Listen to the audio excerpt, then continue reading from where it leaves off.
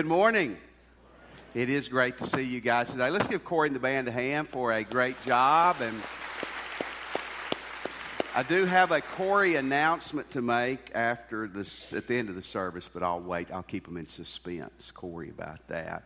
Game changer, you understand that in athletics. You probably know what that means. And something happens that changes the course of the game. And last week was our 15th anniversary of 9/11. That was a game changer for us as a country. It changed our country. It changed a lot of people's lives. There was an event that happened in the early 70s. Many of you were not born then, but I remember it well. That's been a game changer for a lot of us all these years. I want you to see this commercial. Peanut butter. Chocolate.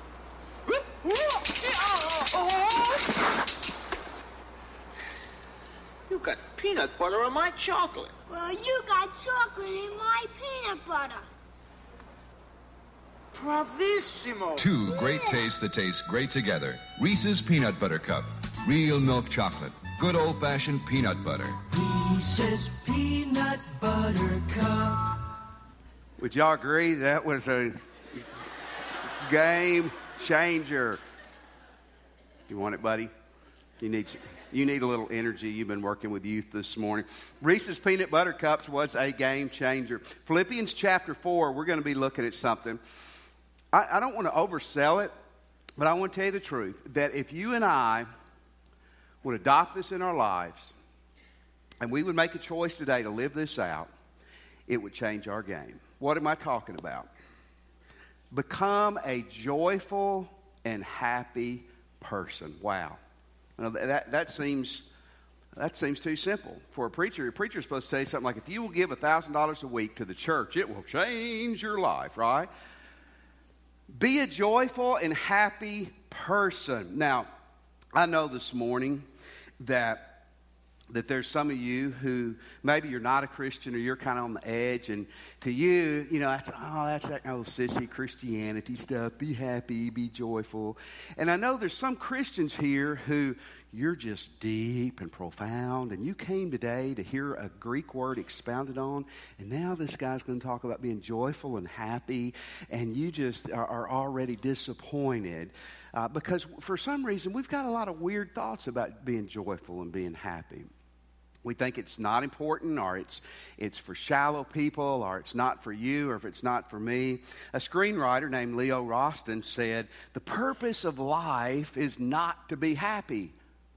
If that's true, a lot of people are fulfilling their purpose. Amen? Let's see what the Word of God says. The be joyful and to be a happy, joyful person, this is a command of God. Look in verse 4, Philippians 4. It says, rejoice in the Lord always. Again, I say rejoice. Now, folks, this is stated as an imperative command. In other words, this is not an option. This is not God saying, okay, if this fits your personality type, if this is what it comes natural to you, if this is your gifting, is this what you want to do? If your mom and dad were happy, then this is good. No, this is a command, an imperative command to rejoice in the Lord always. If you are a God follower this morning, this is not optional. I went to college for 4 years at a normal college, then I spent about 8 years in a seminary. A seminary is a graduate school for preachers, and a seminary is synonymous with a cemetery for a number of reasons. And a lot of interesting things happen at a seminary, don't they, Josh? It's not a normal place. And I remember when I got to seminary, I was 22, and the average age was like 31. And so there was already a gap there with me and the people. But there's a lot of really intense people. I mean, people who are angry for God. I mean, they are just mad for the Messiah. They are holy and unhappy. And I can remember hearing these guys walk around, and they would say stuff like this. God, and they would say it like this. They were mad. God. Have you ever heard anybody pronounce God like that? God has called us to be holy and not happy. Well, first of all, I was scared to death of them. And secondly, that just sounds so spiritual, doesn't it? I mean, you can just hear angels singing with that. The only problem with that is baloney. I mean, that is ridiculously wrong. They've completely missed the Bible. Listen, when God says in 1 Peter 1 to be holy, that's a command. God's not suggesting that we be holy and separate and pure and righteous. That's a command. When God says to love one another, that's not a suggestion. That's a command from God. When God tells us to forgive people, He's not asking us to do that. He is commanding that we do this. Here's the cool thing. When God says, I want you to be a joyful, happy person, that is a command just like everything else. How many of you like to cut something out of the Bible? Seriously. The gluttony part, I would like to work my way around that, wouldn't you? I wouldn't want to cut out the joyful. That would be silly, wouldn't it? In Philippians chapter 3, verse 1, just a chapter over, rejoice in the Lord always.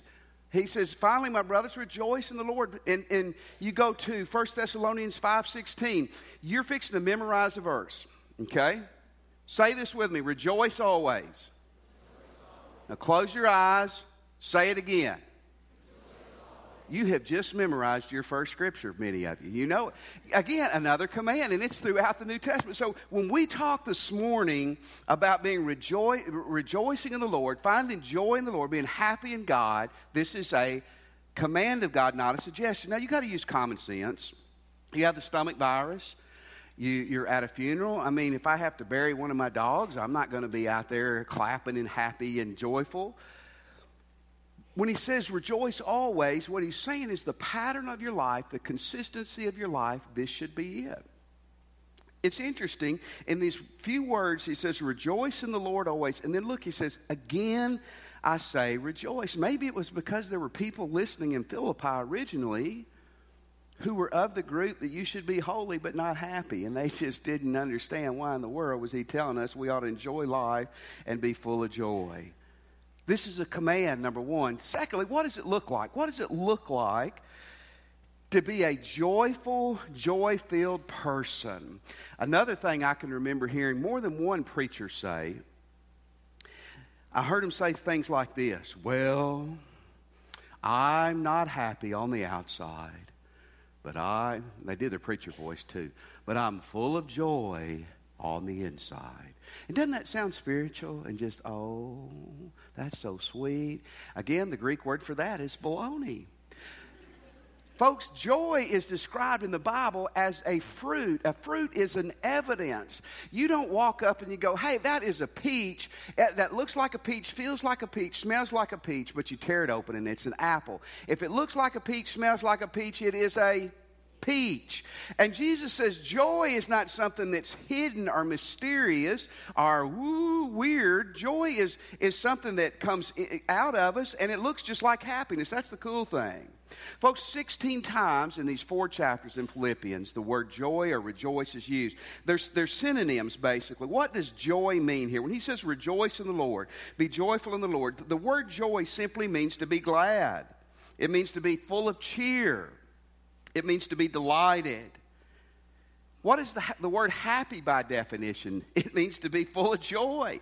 It means well-being or contentment or to be of good cheer. Folks, happiness and joy look the same thing. They've got a different source. That's what we're going to explore this morning. Happy, the word happy literally comes from the word happenings. You're happy for what happens, right? Your team wins. You get an A. You pass a test you should have failed. Your parents give you money. Your parents are nice for a change. Your kids are nice for a change. You know, things happen, so you're happy. Joy and happiness look the same. That's very important. They just have a different source. So here's the question that I've wrestled with all week. How in the world is this possible? I mean, with all the stress that we have, whether you're in the 5th grade or whether you're 85, with all the strains we have, the problems we have, how can we find joy? How can we be truly a joyful and happy person? And by the way, it's only important for your well-being and the well-being in your life and if you're going to please God. I want to just say this, Christians, if you're a Christian, you can carry an 80-pound Bible and memorize the Old Testament in Hebrew, but if you're a grouchy jerk, you are not pleasing to God at all. So this is super important, but how do we pull it off? Because this is not easy at all. In fact, I think this is very, very hard, but we want it. Thomas Aquinas was a philosopher and a theologian, and he said something I agree with. He said, the normal, healthy person thirst to be happy. I mean, we want happiness. We want fulfillment. We want joy. How do we find it is the million-dollar question. How many of you know who Albert Einstein was? He could split an atom. He just couldn't comb his hair. Isn't that interesting? I mean, you're one of the smartest people ever, but no one ever introduced you to hairspray. It's just amazing. It's just amazing. Albert Einstein said, here's how you find happiness. You have a table, a chair, a bowl of fruit, and a violin. I thought about this week. If I had a table, a chair, a bowl of ice cream, and a TV with a remote, that'd be where I could find more happiness. But that's fleeting. That's fleeting. And I want to say this too today. You say, Pastor, you don't know my troubles. You don't know what I'm going through. I don't. And the last thing I would ever want to do to anybody would be to downplay your hurt or your pain. I would just, without boring you with details, just say I struggle and go down the same roads of life you do. So I understand that. But the guy who God used to write this letter was Paul. Paul had started this church in Philippi about 10 years earlier. We're going to see at the end of the sermon, he got kicked out of the city, beaten, put in prison. He had a really rough time there. And when Paul was writing this letter, God was using him to write this letter to the church in Philippi. Paul was in Hawaii having a martini on the beach, right? No, Paul was under arrest in Rome, awaiting probably his execution. We don't know if he was in a dungeon prison or if he was just under house arrest. If he was under house arrest, and that's kind of what I think, that doesn't sound as bad, but he was probably chained 24 hours, 7 days a week to what was called a Roman Praetorian Guard, which was our equivalent of a Green Beret. And just to give you an experiment today, go home today and tie yourself hand to hand with someone else in your family for about 3 hours, and one of you will be gnawing your hand off before those 3 hours is up. To let you know again that Paul was not just some guy who was on easy street, I want you to see a passage in 2 Corinthians chapter 11 as Paul tells us a little bit about his life. This guy that's telling us to be joyful, to be happy, to be full of joy. Listen to him. 5 times I received at the hands of the Jews the 40 lashes, beaten, -1. 3 times I was beaten with rods. Once I was stoned. Now, that's not marijuana. He was being beaten with rocks. 3 times I was shipwrecked at a night and a day, and I was adrift at sea. I seen Jaws 1, 2, 3, and 4. I would have had a heart attack and died at sea. On frequent journeys, in danger from rivers, danger from robbers, danger from my own people, danger from the Gentiles, danger in the city, danger in the wilderness, danger at sea, and danger from false brothers. In toil and hardship through many sleepless nights, and hunger, thirst, often without food, and cold exposure. And apart from all the other things, there's the daily pressure on me of my anxiety for all the churches. So the guy that God's using to tell us to sit up, to find the joy, to find happiness in life is not a guy who lived on easy street. D.L. Moody was kind of the Billy Graham of the 1800s, and D.L. Moody made a great statement. He says, anything God commands you to do, you can do. God says rejoice. God says forgive. God says love. God says pray. The greatest proof that we can do it is that God says we can do it. God will never tell us to do something we can't do. And anything God tells us to do, He empowers us to do. Isn't that great news? So this is possible. Let me give you 4 steps this morning to finding and maintaining happiness and joy in your life. As I looked and worked on this sermon this week, it was funny. I'd found here are 10 ways to be happy. Here's 8 ways to be happy. Here's 7 ways to be happy. So what I'm giving you is not exhaustive, but I think that these are the fundamentals to making it happen. Number 1, give your life to Christ. Give your life to Christ. Some of you skipped over that. You haven't done that. Some of you think you have, and you haven't. This is the foundation. Folks, the word joy and rejoice in Philippians means be of cheer and of energy. We think of being happy, but the source is God. Happiness comes from what happens. Listen, if you like the NFL, over this weekend there's going to be 16 games and there's going to be 16 winners and 16 losers. There are going to be a lot of unhappy people just based on that. Okay, be sad that your team loses, but you got to find your joy and your lasting happiness somewhere else. And it's found in our relationship with Jesus Christ when you give your life to Christ. John 10:10, listen to what it says. Jesus said, the thief comes only to steal, kill, and destroy. The thief is the devil. I've come that you might have life and you might have it more abundantly. Folks, here is such a great concept. Jesus did come to save you from hell so you could go to heaven someday. But Jesus came to save you from a wasted life here. Isn't that awesome? Jesus came to give your life meaning today. Many churches and Christians are more like funeral homes. And it's more like we walk around like we've been at a funeral. Jesus came to give us life. Isn't that great? See, we're looking for life and we're looking for excitement. We're looking for joy. We look in all the wrong places. Some of you say, if I could just date this person, or if I could date this person, I would be happy. Some of you say, if I could divorce my spouse and marry this person, I would be happy. Some of you are saying, well, when I party, I'm happy. When I didn't become a Christian until I was in my freshman year in college. And I heard all the time growing up, partying is, you won't be happy, you won't be happy. That just wasn't true. I mean, when I would party, I would be happy, very temporarily, very, very temporarily. Because partying's fun for a little while. A relationship's fun for a little while. But all those things wear off. You wake up the next morning, you're sober, and you don't have any money. Your girlfriend broke up with you, and your eyes black, and you don't know why any of that happened. That's not joy and happiness. If you want to find the joy-filled life that God wants you to have, and it's a game changer for us, it begins with you surrendering your life, bowing your heart to Jesus Christ. Here's the second part of this. Then as a Christian, you live a spirit-filled, surrendered life. Spirit-filled means spirit-controlled. A lot of times we get nervous. Well, what does that mean? Does that mean speaking in tongues? What does that mean? To be spirit-filled means to be controlled by the Holy Spirit. And to be controlled by the Holy Spirit is to be controlled by Jesus. How am I controlled by the Holy Spirit?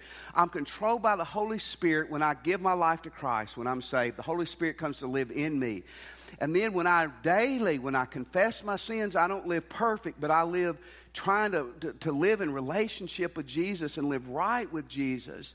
And I surrender myself to Him daily, regularly. He fills me with His Spirit. And that's the second key here, folks, for this happening. In verse 9, a little bit farther, the cool thing, we're going to look at a lot of these verses in detail in the days ahead, but verse 9, he says, what you've learned and received and heard and seen in me, practice these things, and the peace of God will be with you. Paul was saying, listen, you've got to give your life to Christ, and you've got to continue to walk in Christ. Galatians 5:22, it lists 9 qualities of people who are saved and who are walking with Jesus. The fruit of the Spirit is love. We're just going to look at 2. Love and joy. Love and joy. There's 7 others. One of the evidence that God is controlling your life today is there's joy in you that comes out of you. Some of us think, well, if I'm serious, that proves that I'm walking with God. No, there's a lot of people who are serious are going to go to hell. Being serious doesn't mean anything. And there's only 2 things you ought to be ultimately serious about, Jesus Christ and people. Amen? We're serious about all the wrong things. But a sign that Christ is controlling your life is joy. Now, here's what we do, even as Christians. We don't live for Christ like we should, and we wonder why we're not fulfilled and happy and full of joy. How many of you don't have to raise your hands. Men, you, women, you won't. Men, you might. How many of you ever get depressed and go home and eat like a whole box of Oreos? Oh, good grief. Thank you, sweetie.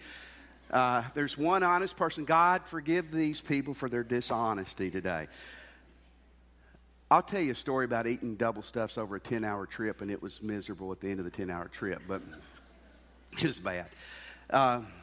Later, future sermon. If you go home today, and I'm gonna try this just to suffer for y'all. If you go home today and you eat like a big bowl of ice cream, you literally get a rush. I'm not talking about a brain freeze. I'm talking about you feel good for a little while. That's why you're depressed. You eat, you feel better, right? Now, men, you're going to hate me for this. Ladies, this is true. This is true for men. You go shopping, you get a rush. Isn't that true? You retailers here love that, don't you? Come on in. You'll feel better. Come on into my store. But that's true. If you get online today and you buy some new shoes or you buy something, you're going to feel great until you realize I couldn't afford that and I don't need it anyway. But it literally gives you a rush, but it's temporary. You get a little dopamine shot to your brain, but it's temporary. Stuff's not going to make you happy. Ice cream's going to make you fat eventually. It's not going to make you happy. Well, but it does make you happy too. I'm sorry. Time magazine, not a religious magazine, by the way, did several years ago, they showed on a graph people's materialism and money in the United States before World War II. It was way down here. Here's World War II. We win World War II. It's great for the country afterwards. Money, material things go way up. Happiness, joy go way down. Listen, you want to be filled with joy? You give your life to Christ and you live for Christ. Now, I'm not trying to get on to you, but I'm telling you the truth. You're not married and you're having sex. You're married and you're having an affair. You're addicted to porn, whatever. You're not going to be happy. If you really are a Christian, you're not going to be happy. You're mean to people. You mistreat people. You're unethical. You're bad to your parents. You're bad to your kids. You're bad to your boss. You're bad to your employee. You're not a nice person. You're quenching the Spirit. You've got to live for Christ to let the Spirit control you. That's where your joy is going to come from. Here's the third thing. You've got to choose to be joyful and happy. You see, God does these supernatural things, and then we've got to make a choice. In verse 4, rejoice in the Lord always. Again, I say rejoice. It's a choice to rejoice. I just rhymed, and I didn't even mean to. God does what's supernatural, and he expects us to do what's natural. See, a lot of times we're waiting on God to do the miracle, and God's waiting on us to get up and do our part. And if you want to be joyful and happy, you've got to decide, okay, one, I'm going to be obedient to God in every area of my life, and I'm going to be obedient in this area.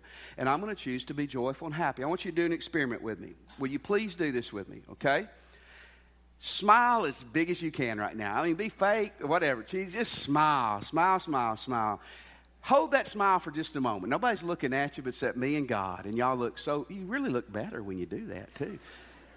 Did you know when you smile, you release chemicals in your brain that make you feel better? They teach people when they answer the phone, before they answer the phone, to go, hello. And you do. You answer, you're just a lot nicer. So you see, there's behaviors that we can do that will affect our lives. It'll affect our joy. Joni Tada Erickson is a Christian speaker and a writer. She's also a quadriplegic. She can't move anything from the head down. She was speaking at a women's conference, and the ladies were coming by afterwards, and one of the ladies said to her, "Oh, Joni, I just wish I had your joy. I just wish that joy and happiness that you exude so easily and naturally would come to me." And Joni said, "If I could have reached out and grabbed her, I would have." She said, I looked at her and I said, "Do you think this comes naturally?" She said, "I woke up for the 50,000th day today. And I heard my husband leave to go to work. And I'm laying in bed. I can't move. And I know in an hour that my lady's going to come and she's going to pick me up. She's going to carry me to the bathroom. And she's going to bathe me and take care of all my bodily functions. She's going to feed me. She's going to dress me. And then she was going to drive me up here to speak to you guys about how great Jesus was. And he is. And she says that I laid in bed that morning dreading this routine. She said, I made a choice. I said, God, you got to help me, but I'm going to choose one more day to choose to be joyful. You know what? If a quadriplegic can choose to be joyful, so can you and me. Amen? I mean, that's convicting. That is convicting. Stephen Covey wrote a great book, 7 Habits of Highly Effective People. He says this, and I believe he said this in his book, but I know he said this. He said, one of the greatest choices God has given us that we can make is to choose to be happy. You can choose to be a grouch. You can blame it on your mama. You can blame it on your granddad. You can blame it on your preacher. You can choose to be a grouch. You can blame it on your hormones, whatever it is. But you can choose to be happy if you want to. Choose it. And number 4, choose to think positive. Choose to be a positive thinker. Wow. In verse 6, which we're going to see in 2 weeks, don't be anxious about anything, but in everything by prayer and supplication, with thanksgiving, let your requests be known to God. You can't be thankful and negative at the same time. Look in verse 8. Finally, brothers, what is true, what's honorable, what is just, what's pure, what's lovely, whatever is commendable, if there's anything excellent, if there's anything worthy of praise, think about these things. What's God telling us there? Okay, so you got to go to work tomorrow and you got to let go a bad employee. Okay, so how do you do that? Well, you do it honestly and ethically, and that's not a pleasant thing to think about. Well, he's not saying that you walk into that meeting going, hey, guess what? I'm fixing to cut you loose and you're not going to have a job. No, but he's saying the pattern of our life, our thoughts need to be focused on what's good and what's right and what's positive. If you're not a Christian, you can become one before you leave here today. If you are a Christian, let me give you 2 thoughts that are profound. They're found in Philippians 1:21. God, through Paul, says, for me to live is Christ and to die is gain. Now, here's what I want you to think about. You don't want to die today. I don't want to die today. But if you truly are a Christian and you die today, this is the truth. You're going to heaven. Is that not awesome? Folks, the minute you get into heaven, you're going to wonder why you died and exercised all these years. Heaven is going to be, it's going to be so unbelievable. How many of you agree with me on that? No, don't rush it. Don't push it. You go when God calls you. But if you die today, you are going to heaven. You're going, oh, what about everybody I'm leaving behind? You're not going to know. That's part of heaven. You're not going to be focused on what's going on here on earth. If you live another day, Romans 8:28, it says, and we know that for those who love God, not for everybody, but those who love God, all things work together for the good. So you don't die. Here's what the Bible says. If I'm living for God or I'll start living for God, no matter what happens, God will work it out for the best and my best. Is that not awesome? You can go into every day saying, you know what, if I die today, I'm going to heaven. It's going to be unbelievable. And as I live on this earth, no matter what happens, as I live for Christ, no matter what happens, it's going to work out for the best and my best as I stay in God's will. Is that not wonderful? You see, we have to deal with hard issues. We have to deal with bad things. We have to deal with problem people and problem situations. But God's saying what you've got to find your joy and your happiness is not whether the Cowboys or Saints win or lose. You don't have any control over that. Focus on Jesus Christ. Rejoice in the Lord. Rejoice because of the Lord. Rejoice because of your relationship with God. Are you following me? It's never changing. He's never going anywhere. God's just going to get better and better for you every day.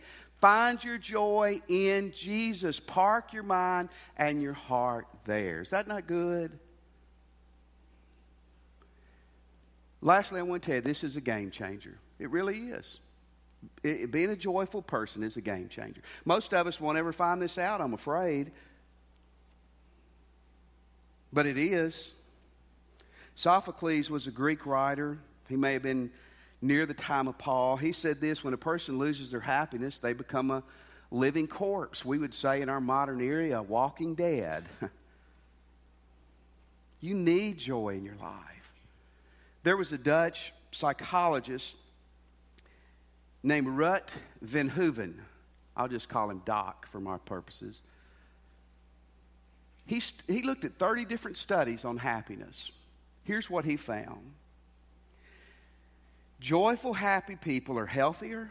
They have a healthier heart, a better immune system, better digestive system. They sleep better, and they live longer. When you and I make a choice to be joyful and happy people, it changes our game. Brian, I don't want to look at it on the screen right now, but if you can write this down, Nehemiah chapter 8, verse 10. It's kind of a long verse, but the very end of it says this: the joy of the Lord is our strength. The reason a lot of us are limping around as Christians or as people is we don't have the joy of the Lord. The joy of the Lord is our strength. Proverbs 15:5, listen to what it says. All the days of the afflicted are evil, but the cheerful of heart has a continual feast. Isn't that great? Proverbs 17:22, it says, a joyful heart is good medicine, but a crushed spirit dries up the bones. When you and I choose to be joyful people, it changes our game. And lastly, folks, it changes your impact on others. The impact you're going to have on others is going to be so positive. If you're taking notes, write Acts 16 down. Acts chapter 16. Acts 16 is where Paul goes into Philippi. Here's what happens. They go in, they begin to preach, they lead a lady to the Lord. Then they have a demon-possessed woman following them around. You think you've had some creepy days. They have a demon-possessed woman following them around, harassing them. Finally, Paul turns around and cast the demon out of the woman. And then the people who owned, she was a slave, who owned this girl, got mad at Paul. They had him arrested on false charges. They have him beaten and then stuck in the dungeon part of a prison, chained. Now, I won't go into details, but in that day, if you're chained in a dungeon prison, you need to go to the restroom, you just go. I mean, it's not good. And that was before the day of Depends. It was not good. And they're in the prison, been beaten terribly. And at midnight, the Bible says, they are singing and praying. And all the other prisoners are sitting there staring at them. What are these weirdos doing? They are happy in the middle of this prison. Earthquake happens. The prison guard thinks the prisoners are going to run away. They don't. He comes into Paul and them. He goes, I want what you guys want. How do I get saved? Paul leads the guy to the Lord. They baptize him right then. The guy feeds them, cleans up their wounds, and the next day the city officials meet Paul and they say, sorry we beat you, get out of our town. We don't want you here anymore. And it's this guy writing back saying, rejoice in the Lord. But he led that jailer and his family to the Lord. You know why? Because he rejoiced and he was happy and full of joy, even in the middle of prison. Folks, it'll change your game. And it'll change the game of those around you. Let's pray.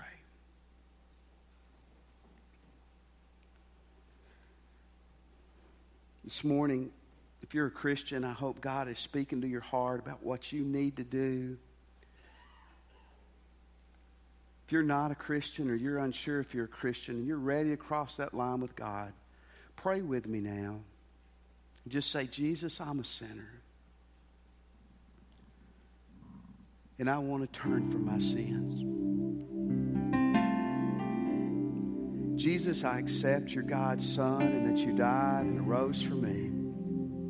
Come into my heart. And I surrender my life to you. Let me have your attention just for a second. We're going to stand, and I want to challenge you to respond to God this morning. Maybe you just prayed and asked Christ in your heart, or maybe you're ready to do that. When we stand, I know it's hard, but you come and talk to one of these ministers. Cross this line with Christ this morning. Let Jesus change your game forever today. Maybe you're here and you're looking for a church to join. We would love for you to join our church. We want to be a happy church. You can join after church. You can come when we stand and join us. We'd love for you to.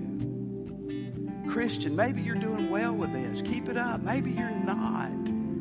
Maybe where you're standing, you need to get right with God, or maybe you need to come to the altar and do business with God, but make a choice to be the joyful person God's put you on this earth to be. Let's stand, and as we sing, you come. We'll be waiting on you.